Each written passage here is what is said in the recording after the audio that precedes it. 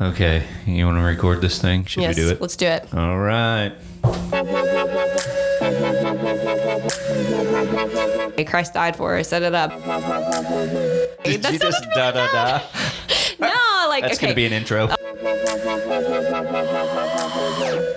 Well, hey, welcome to the High End Groupcast. I'm Jeremy. I'm Emily. And today we're going to talk about Jesus. That's The Sunday school answer to all things. That's right. That's right. And we're going to hopefully talk about why Jesus is the best Sunday school answer for all things. For sure. And maybe even some ways that when you answer Jesus, you're kind of wrong. That's okay. Oh, man. How's it going? I'm doing all right. Yeah. Got some kind of head cold. Not the scary virus, but something. Yeah. Okay. That's, Otherwise, I'm good. Okay. Okay. We have big things happening this week. Yes, we do. ABFs are resuming on campus this week, On the which is super 23rd. exciting. Yeah. What else? I never know what's going on. I rely on you to tell me everything that's going on. We're going to train some new leaders. Yes, we do have, I don't know, I feel like 16 or 17 Yeah, we've got a new few leaders, which is pretty great. Yeah. They're pretty awesome. They are pretty awesome. I think it's, so have you ever read the book Strengths Finders? No. You don't know Strengths Finders? Okay. It's not a Christian book, but it's about strengths and determining your strengths. There's one strength in there called woo. Have you ever heard of woo? No. Have you ever heard? Okay. So I have a theory, Jeremy. Okay. No, woo is the ability, like you it's like a gift where like people, I don't know, one of the qualities is that people give you free things. And so you come in with a brand new mug from Mary Claire, which is so fun. So I have This morning, I think you have that gift I have of woo, the strength of woo. that you get the mug that's for New Highlanders. No, I'm just I liked it. I'm just picking on you. That's true. So school started. School started. Is Jake doing school? He is. He's going to go in person at Woodway Elementary. No, I like that you threw it. He's going to go in person. At Yes. Woodway. I feel like I need to clarify that. Yeah, I got all. Which is funny that we have to clarify these things in this day and age. Who would have ever thought? Who indeed? I got all three of mine. Okay. They started in person for sure because I was ready for them to get back, and they needed to. And so praise the Lord for school. Yes. And praise the Lord for online school and Yes. all of those things. And hard segue, I think the reason for all of those things is Jesus because he's the King of all things, which is great. So today we're going to continue on with our statement of faith, and we're going to talk about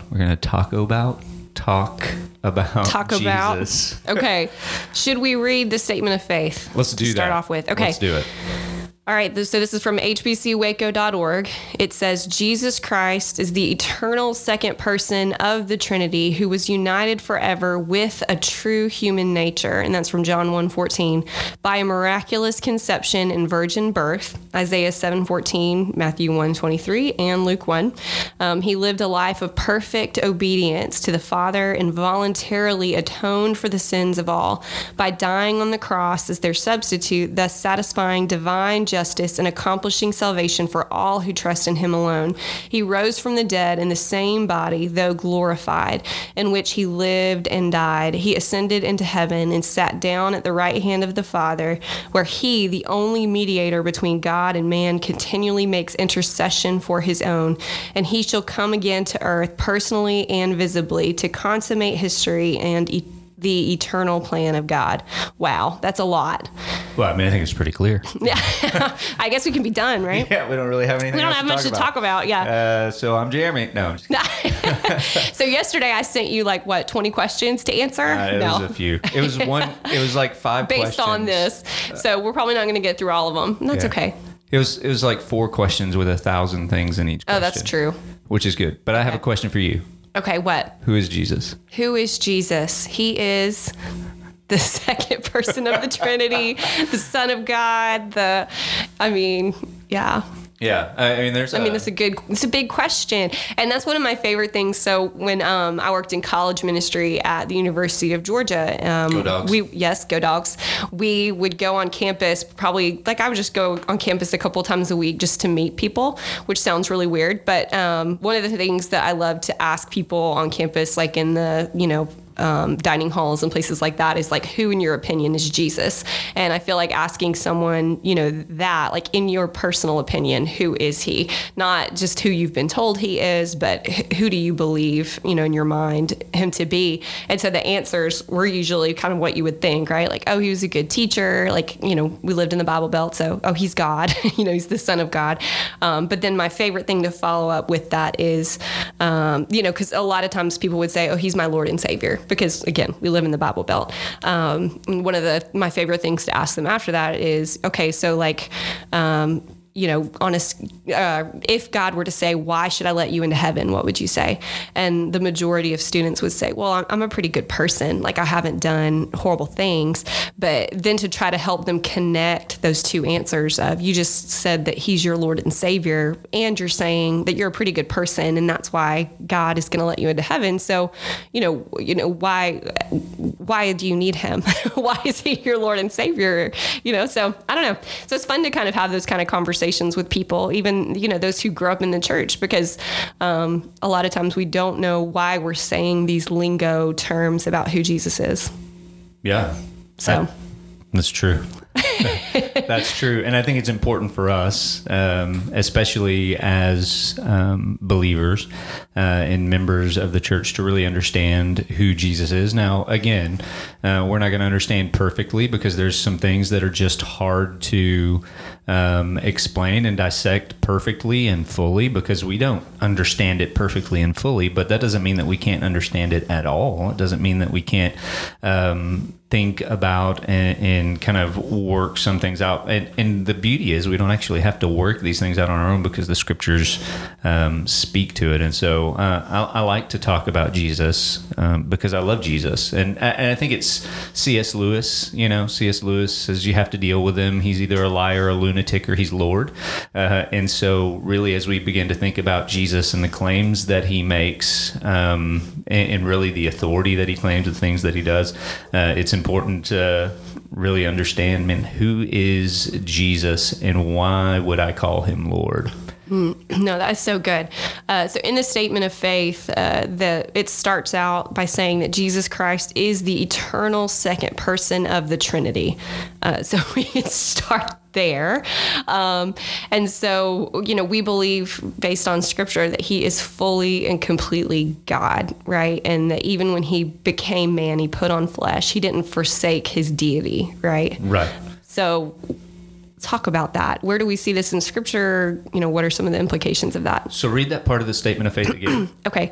Jesus Christ is the eternal second person of the Trinity.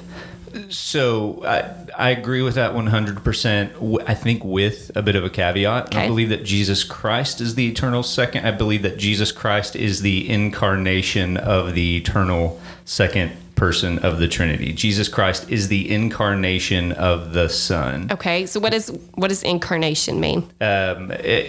Incarnation basically comes from incarnate, which basically means wrapped in meat. And so Jesus Christ is the Son wrapped in flesh. Yeah, what I like to say all the time is the beauty and the difference of our God between every other God is that our God stepped into human history in the form of a baby wrapped in flesh, which is also just a whole another thing that should blow your mind, that God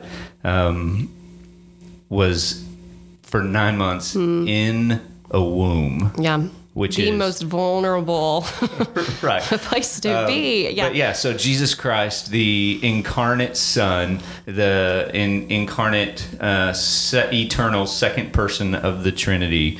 That's awesome. God. And that completes the sentence, right? That who was united forever with a true human nature, right, by a miraculous conception in the virgin birth. And so, we see, I think, his deity all over the place in Scripture, right? And I think one of the first places would be like creation. And so like in Colossians 1:15-20, it says, He is the image of the invisible God, the firstborn of all creation. For not that God created him, right? Right. Okay, we need to clarify that, but we'll go back. For by him all things were created in heaven and on earth, visible and invisible, whether thrones or dominions or rulers or authorities, all things were created through Jesus and for Jesus. So talk about that a little bit. That all things were created. Yeah, that all things were created both through him and for him. What does that mean? Yeah, I think that we talked a little bit about it when we talked about maybe when we talked about God, and we talked about the triune nature of God, and we talked about the operation of each of the members of the Trinity, the Father, the Son, and the Spirit, right? And so it says that it was created through him, for him, and by him, which means that you have God, the triune, the Godhead, right? Triune God of the universe, Father speaking, initiating creation through the Son, right? The Son, what did I say? Let me see. The Father initiates on our behalf. The Son, what was the word that I used? You don't remember. I don't either. remember. Yeah. But it was really profound. I should And the Spirit applies. So does he accomplish? He accomplishes. That's right. So the Father initiates, the Son accomplishes, and the Spirit applies. Okay. And whether that's creation, the Father speaking light into existence, accomplished through, for, by the Son, and applied by the power of the Holy Spirit. There's a very real sense in when we talk about our faith, even I think when we talk about the Trinity, it's very Christocentric, which means that it is very Christ-centered, because you have the Son pointing to the Father and the Spirit pointing to the Son and the Father, and then the Father pointing to the Son and giving the Spirit. And so in the middle of all that, what you see is Jesus. By no means would we elevate him above the Father or above the Spirit, but in the end of it, even in the way that we think about the Trinity, we see Christ kind of in the center of those things, because the Father again initiates, the Son accomplishes, and the Spirit applies those things. And so all things were created through him, and without him nothing was created that was created. And so he was one, most importantly, eternal, co-eternal with the Father. He has always been. He was not created. He is eternally begotten, right? He's the eternally begotten Son of God. And so he was always there. We see that in John 1, which I think we've talked about a couple of times over the past several weeks, that in the beginning was the Word, and the Word was with God, and the Word was God. And so you see, even in the Gospel of John, the followers of Jesus beginning to attribute deity to Jesus, but it wasn't just the followers of Jesus that attributed that it was deity. Jesus himself, it was Jesus right? himself. And people, we have a tendency to want to think about some of the things that Jesus says through our Western mind, not being in the context and really understanding how explosive and how to the Jewish mind, even how blasphemous some of the things that he said sounded, because we don't have. And I think the best example is in when Jesus is about to be crucified. He's standing before the Sanhedrin, and they ask him, "Hey, tell us, are you the Christ? Are you the Son of God?" And do you remember what he says?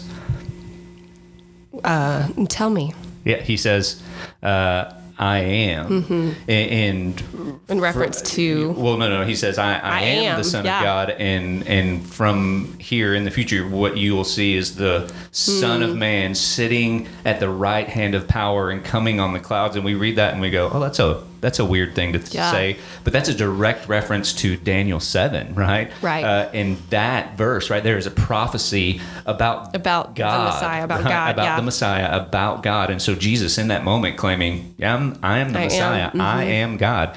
I mean, you see which is bold.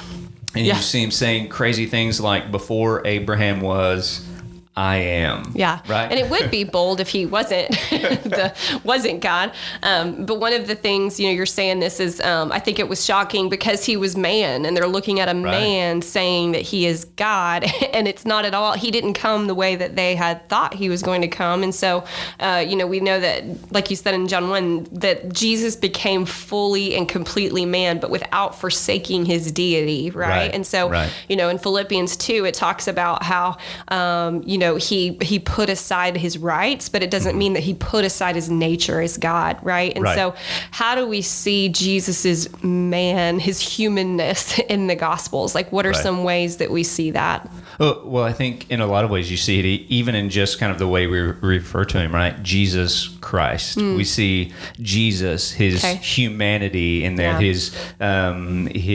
incarnate 100% human nature there, Jesus. And then you see Christ, Messiah, 100% divine nature there. And so 100% human, 100% God. We see that he's got a full range of human emotions. He weeps. He gets frustrated with his disciples. He gets angry and does not sin when he turns over the tables in the temple. But even in those things, we can still see the humanity of Jesus and the divinity of Jesus. Even in so a great example would be the turning over of the tables in the temple, right? He fashions a whip, and he begins to turn over the tables, and he chases out the money changers. And then what does he say? That you've turned that my house will be into a house den of robbers. Like a claim of authority. Yes. Like, this is that my house will be a house of prayer, right? And so we see that righteous anger that Jesus had. You see the humanity of that range. Side note, my anger is rarely, if ever, righteous.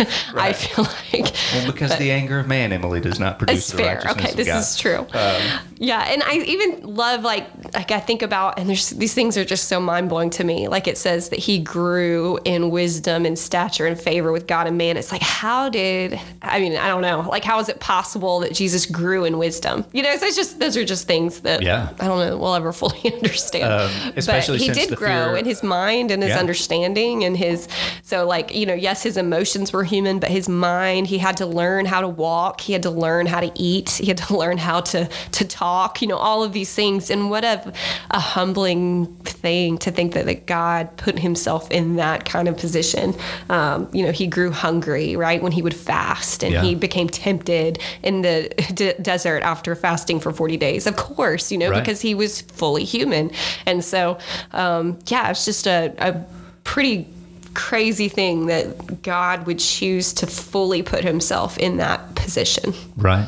Pretty awesome. Yeah. And I do love, we have a tendency one way or the other to kind of over-humanize or over-deify, if that makes any sense. I don't know that makes any sense. But emphasize one over the other. And I think there are times when we have to understand, like, Jesus' humanity and his divinity are both really important, right? Because he had to be fully man in order to do for us what he did for us. And he had to be fully God in order to do for us what he did for us. Okay, so, let's go into that, right? Is that okay? We have time? Can we talk about that? Okay, so tell me why. Have we established, though, that Jesus did claim that he was God and he believed it to be true? Have we completely established that? No, let's go into that more. No, like, where are some places, maybe, I don't know, maybe this is too off the top of your head. No, we can do it. Okay, but where are some places that Jesus claimed to be God himself? Yeah, Excuse me. That we've one that you talked about just a now. couple right before Abraham Okay. was. I am. We see it in the woman at the well. He says, "Woman, there's a time coming, and now is where people won't worship on this mountain or in the temple. They'll worship God in spirit and in truth." And she begins to understand. Oh, you're talking about this Messiah, and he looks at her and he says, "Woman, I am he." But then, so you've got these direct claims, but then you've also got these indirect things that Jesus is a part of that, again, you have to assume what he's thinking here is because I am God, these things are. So you look at the Beatitudes, right? And the last one is blessed are those who are persecuted. And who does he say for? For my name's sake, right? Yeah, for my for- sake is for what he my says. sake. Jesus' sake. Well, why would you be blessed for being persecuted for this dude? Like, If he what's was the blessing about if he was that? just a good teacher, or You see in the paralytic where they lower him down through the ceiling of the house, and he says to him, "Hey, son, your sins are forgiven." And then here's what I love about Jesus is he answers questions that haven't been asked, but he's not like reading your body language, and he's not like, but he knows exactly what you're thinking, which is a pretty godlike thing. And then he says, "Oh, you guys are troubled because I said your sins are forgiven, but so you'll know that the Son of Man has authority to do these things. Hey, get up and walk." Yeah. And he did. And so you see Jesus really with these attributes that only God has, right? And so we talk about the three biggest things that we think of when we think about God as far as attributes. Maybe not biggest, but three things that we talk about a lot. We talk about omniscience, right? Which is he knows all things. We talk about omnipotence, which means he has all power. And then we talk about omnipresence. He is there. There's nowhere that he is. Where can you go to get away from him? No, you can't go to the highest heights. He's there. You can't go to the lowest depths. He's there. And what you see in Jesus in the Gospels is this demonstration of omnipotence and omniscience that we see in God in the Old Testament, which would be completely radical for the New Testament. He knows what people are thinking, but he also demonstrates authority and power over creation, right? Hey, wind, waves, stop blowing. Yeah. Stop waving. Fig tree, shrivel up and die, right? And you get to see his power over creation. We get to see his power over the heavenly realms. Yeah. Hey, demons, shut your mouth and Yeah. leave. And we see that And they do it. all over the scripture. And then we get to see his power over the physical, the earthly, over sickness and even death. Hey, Lazarus, you don't get to be dead anymore. Hey, little girl, get up, right? And so he's demonstrating these only God attributes all the time. And then he's saying, "I am the Son of Man. I am Pontius Pilate." This is one of my favorites, right? He's standing in front of Pontius Pilate, and Pontius says, "Are you a king?" And he says, "Did someone tell you this, or did you come to this on your own?" And he says, "Are you a king?" And he says, "I am," right? You have said so, but my kingdom isn't an earthly kingdom.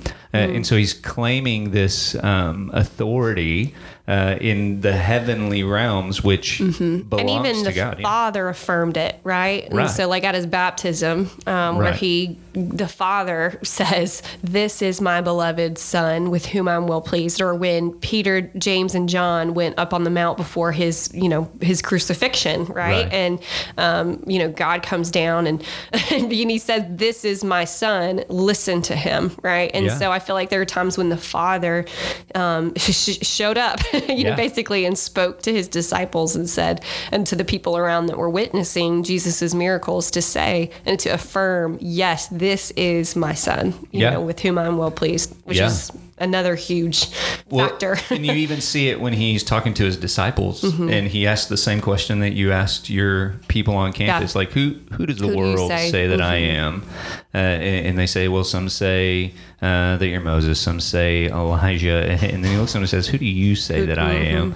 And that's a big distinction, I right, think. absolutely. And they say, you're the Messiah, you're the Son of God. And he says, blessed are you because man hasn't revealed this to you. It is God. So he's saying even God has revealed to you the truth that I am God, that I am the Messiah, I am the Savior. Yeah. That is so good. I love that. So, okay, so building on that, why is it so important to our salvation, right? To our relationship with the Lord, that Jesus is fully God and that he is fully man? Yeah, and so if he is not fully man, then he's not able to. Do you know what federal headship is? Tell me about it. Yeah, so federal headship would say this, that the reason that you and I are born broken is because Adam, as our federal head, when he sinned, that sin was imputed, was transferred to all men. And so we're going to get into the weeds a little bit here, but at the end of the day, there's this idea that being born of man means that there is this fallen nature in me, and which means that there is a temptation towards sin. Actually, it wouldn't say that there's even a temptation. It would just say that's my nature, that's my desire, that's my natural proclivity is to sin. To sin, right? And so that there's a nature there that is not in God. What we know about Jesus, he was born of a woman, a virgin, right? So, right? Yeah. And so he was begotten by God, begotten by the Holy Spirit of God. And so in many ways, there was not that transmission, according to federal headship. Passed through Adam. Right, absolutely. Passed through Adam, passed through the man to the child. Okay. And so then you've got begotten of God, conceived by the Holy Spirit.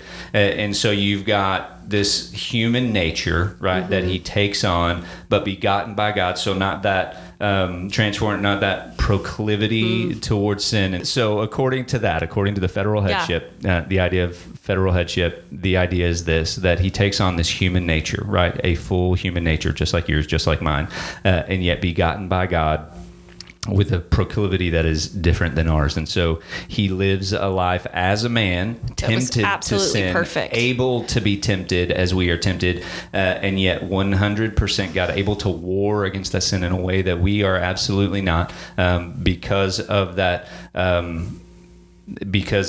human condition that we are born with, that bent towards sin. And so when he lives the perfect life in the spirit and the letter of the law, and he's able to go to the cross and absorb the wrath of God absorbing the wrath of God on our behalf, then what we end up with is a great high priest who is able to take on our sin in a sinless perfection, and then able to impute to us his righteousness. And so if we want to talk about federal, it's kind of an account. Is it?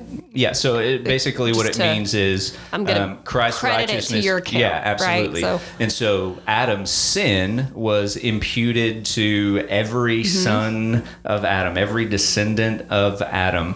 And then Christ's righteousness is then imputed to every believer in him. And so if we're carrying on with the thought of federal headship, you had Adam, and because of Adam's sin, we were all sinful. And then you have Jesus, and because of Jesus, every believer in him is made sinless. Now, and that's a justification state, right? That doesn't mean that you don't sin. It's not an action. It's not your action. It's Jesus's action. So, and then you see his deity, I think, too, in his resurrection, right? Proving that he had lived a sinless life. So he had victory over death, right? And he rose from the dead, right? But his resurrection life, his power, I think, is also imputed to us, right? In the fact that now I can live out of his resurrection life, right? Day by day, his power, because of the Spirit, and my motive, right? Because of the Holy Spirit inside of us, which we'll talk about another time. We will talk about a whole nother day, but. Again, I think the importance of Jesus did what you and I could not do. So the question is, can I live a perfect life outside of Christ? No. No, right? And I can't live a perfect life even sinned, with ever. Yeah, No, all have sinned and fall short of the glory absolutely. of God. Now, you can live a perfect life in comparison to my life, I'm sure, because you're far more godly than I am. Totally. But by the righteous standard of God, you cannot. But Jesus did that. And so he had to be 100% human to do that, and he had to be 100% God. And so the importance of the hypostatic union, that's what we call the 100% human, 100% So many godness words. of God is that. That's good. And they're just big words that they don't Well, matter. They matter, but they don't matter. One thing that I have loved doing, so this is a shameless plug, but we're in the middle of writing our Bible study on Ephesians. And one of my favorite things about it is in chapter 1, how many times the phrase "in Christ" is repeated. And so I think for us as believers, I don't think we really understand just like how powerful it is for us not to, I don't know. It's easy to throw out the word, oh yeah, we got to know the gospel. We got to preach the gospel to ourselves every day. Christ died for us, da, da, da. But to really, sorry. Did you just really da, da, da? No, like, That's going to be an intro. Oh gosh. No, like I don't think we spend enough time really thinking through all of the specific things that Jesus did for us and accomplished on our behalf before God, and also just the implications of that, right? So to know that I was an enemy of God, I hated him, I was hostile towards God, and frankly, God was hostile towards me because of that, right? And so, we have this hostile relationship.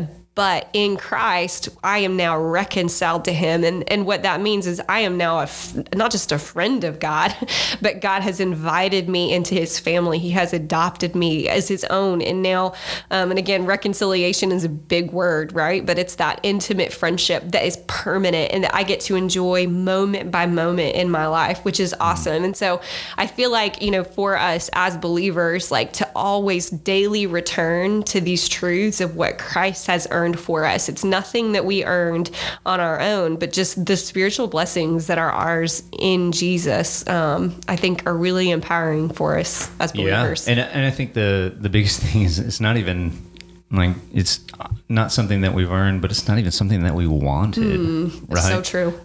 We didn't even desire it. We were hostile in mind. The cross of Christ was foolishness to us when we were perishing, and yet God, being rich in mercy, drew us to himself, drew us to the Son, and called us, right?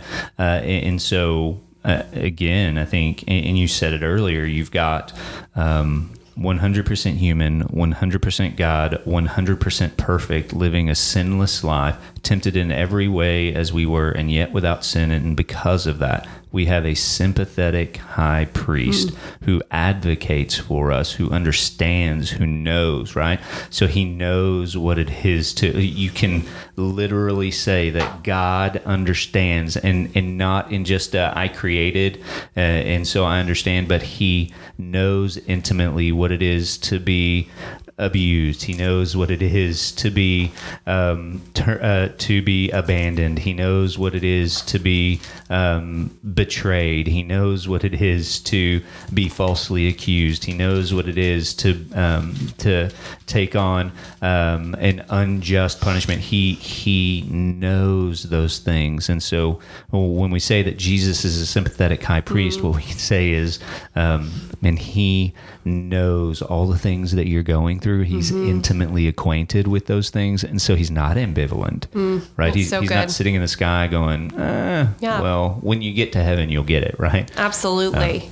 And I even think of, Satan, one of his names is the accuser, right? And so he is regularly going before the throne of God, accusing me, for my sin, saying, look at Emily, look at her pride, look at her, her words, her gossip, her whatever, and accusing me before the Father. That's what we know from Scripture. Again, maybe we should have better cross references for this, but he does that. He accuses God's people. You should look these things up for sure and make sure that it's accurate. No, that he is accusing God's people before the throne. But what Jesus is doing is he's standing there as our mediator, saying, "I paid for that, right? I paid for that. I paid for that." And so, and I think knowing that, there is an accuser who saying, I deserve the wrath of God, because apart from Christ, I totally do. We also have Jesus standing there saying, yes, she did sin. That is sin, but I paid for that, right, with my own blood, which is awesome. So he makes intercession for us, even just in our justification regularly, right? Yeah, absolutely. And I think it's also really important to kind of point to the fact that the wrath of God, which is poured out against all unrighteousness, God hates sin, and rather than give us the punishment we deserved, he comes down in the incarnate 100% human, 100% God, Jesus, and he bears our punishment. So God takes the punishment that is due us onto himself, which is just crazy. Yeah. That God takes our punishment for us. And so we can terse it out into our Trinitarian language, and the reality is that's absolutely true, that God is 3 in 1 and 1 in 3, and so the Son, the incarnate Son, comes and takes the wrath of the people, but it is God bearing his wrath for his people, which is just a beautiful, beautiful picture. No, that is so good. An overwhelming reality. I love that. That's awesome. Yeah. It's good. Great. All right. I think there's a couple of more questions. Yes. Are there 2 more? I think so. Yeah. Okay. So, as far as, are we going to get into the Trinity now? Is that what you're wanting? What do you think? We already did. Did we? Oh, Yeah. are you talking about the relationship between? Yeah. I mean, we could talk about that another day, which is totally fine. We But have one thing talked that about I it would a love little to bit, right? ask, The relationship. I think we have. I think that's totally good. But one thing that I would like to talk about a little bit is where, when I guess we've talked about this for a little bit, but where's Jesus now, right? And we know from Ephesians 1 that it says that he is, at the right hand of the Father, right? And that when he's in that position, right, he's mediating for us. But this is kind of, I guess the final question would be, what will Jesus do when he returns? and I don't know. Is that what you were thinking? Is that the direction we're headed? Okay. Yeah. And so I think. First of all, we know Jesus is coming back. Why? Because Jesus said he is coming back. Yeah. Okay. Yeah. I feel don't like I should disagree. clarify that. I don't Okay. disagree with what you said, that Jesus is coming back. He said he's coming back. He said he's going to prepare a place for us. And if it wasn't true, he wouldn't have told us. That's what he said. Sorry. He said, if it wasn't true, I wouldn't have told you. And so he's gone to prepare a place for us, and he is coming back for his bride. That is the church. That is the universal church. And I think we'll talk about the church. So we won't do it here, but that's the universal church, which is believers in Jesus Christ.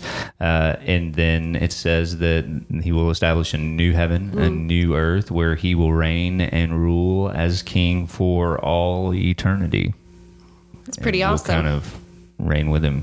That's awesome. We can talk about that more when we get to the church. Yeah, but that's that last part of the statement of faith, that he shall come again to earth. And that's based on John 14:3, personally and visibly, to consummate history and the eternal plan of God, which is awesome. Yeah. So where is he right now? Yeah.